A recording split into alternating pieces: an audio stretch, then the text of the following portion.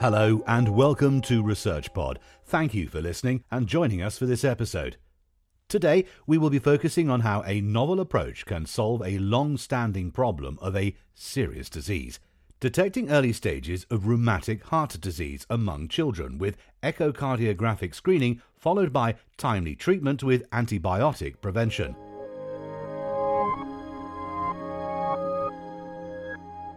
Rheumatic heart disease is the most common acquired heart disease in children and adolescents. It often goes undetected during childhood, only to manifest later on in life with advanced stages of disease. According to recent figures, there are over 33 million current cases of rheumatic heart disease all over the world, accounting for the majority of deaths of valvular heart disease worldwide. Scientist Professor Prahlad Karki and colleagues from BP Kerala Institute of Health Sciences in Nepal highlight that the burden of rheumatic heart disease is disproportionately prevalent in marginalized communities across sub-Saharan Africa, South Asia and the Pacific Islands, where endemic patterns of disease prevail. Acute rheumatic fever, caused by an untreated bacterial infection, gradually starts affecting the connective tissues and often causes inflammation in the heart valves, which then become scarred. The scarring results in leaking or narrowing of the valve. This then impedes the heart valve to function properly and causes heart failure or cerebrovascular events if left untreated, which can eventually lead to premature death. To prevent this, secondary antibiotic prophylaxis is given to children after an episode of acute rheumatic fever to prevent repeated bouts of infection and stop the disease from progressing. Often, what happens though is that affected individuals may show little symptoms of rheumatic fever or no symptoms at all. This leads to so-called latent rheumatic heart disease. This means that children develop rheumatic heart disease without documentation of a prior episode of rheumatic fever. Rheumatic heart disease progresses insidiously. At the outset, children have no symptoms of valve dysfunction and only rarely have a heart murmur, despite changes in the appearance and the function of the heart valves when examined by ultrasound.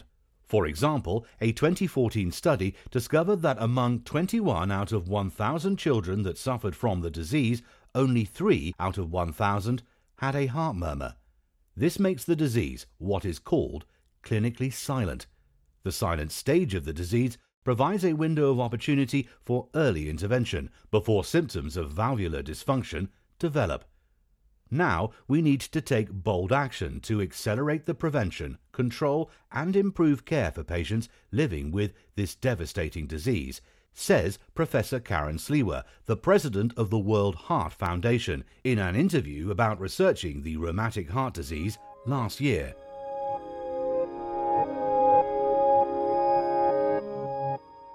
Professor Karki and his colleagues have recently published results from a cluster randomized trial exploring whether echocardiographic screening would be an effective strategy for detecting rheumatic heart disease at an early, clinically silent stage. This would help doctors identify patients needing secondary antibiotic prophylaxis on time and eventually prevent the disease from progressing and spreading.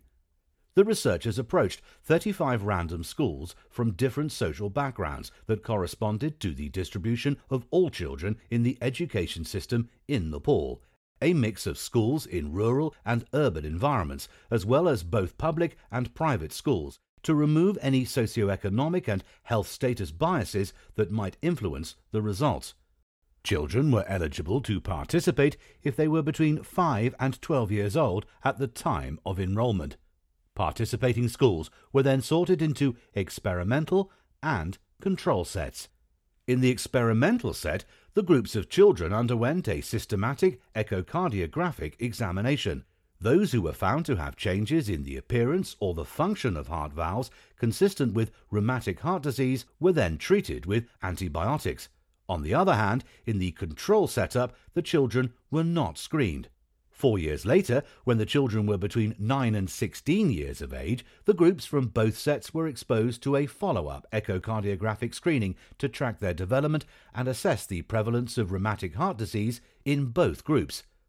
Upon this follow-up screening, the children were diagnosed with either definitive or borderline rheumatic heart disease, depending on the appearance and the function of the heart valves away from the normal state.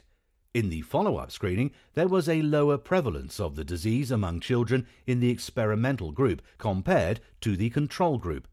The estimated disease occurrence across the experimental groups was found to be 3.8 per 1,000 children. This means that out of 1,000 children, only just about 4 were diagnosed with rheumatic heart disease on their follow-up screening after they had already been exposed to previous echocardiography and antibiotic treatment if needed. In the meantime, in the control groups, where no previous screening was done, the prevalence was 10.8 per 1,000 children. In other words, the combination of echocardiographic screening followed by antibiotic treatment in children with rheumatic heart disease substantially reduces the commonness of the disease across individuals. The effect of screening emerged even more importantly in a comparison across time.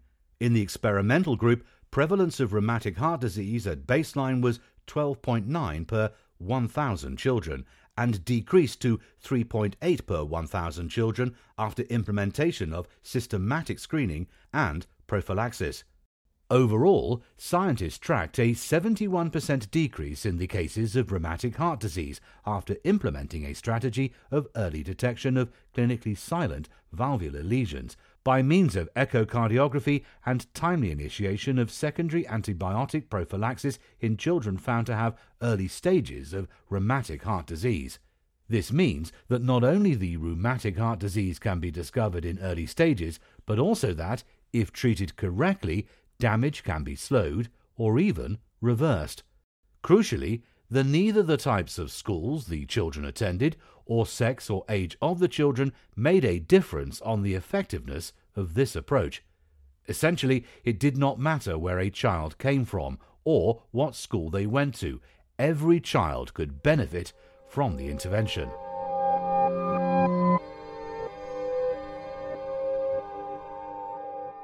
Another important aspect about this whole approach is that it can be implemented fairly cheaply.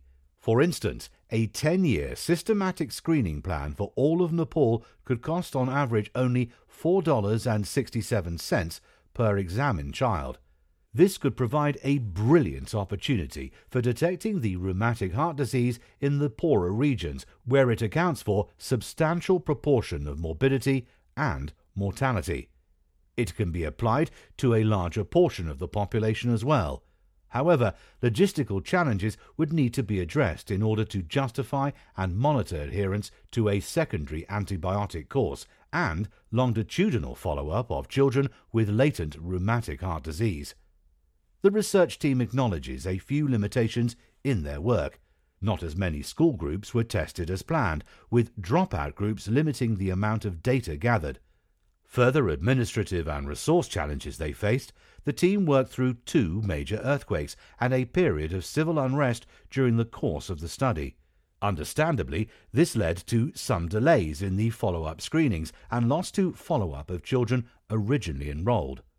Also, despite trying to mimic the natural social distribution of the population with the type of schools chosen for the study, the scientists did not include children who dropped out of school early. In Nepal, this is a considerable part of the population. Overall, screening programs are considered to be successful if implemented more broadly. What we can take from this study is that echocardiographic screening gives a reliable diagnosis of the presence of early stages of rheumatic heart disease in children. In fact, rheumatic heart disease can be detected at a stage when damage to the heart valves is still reversible in a significant proportion of children. This can be used to then prescribe antibiotic treatment earlier, which can have greater recovery rates.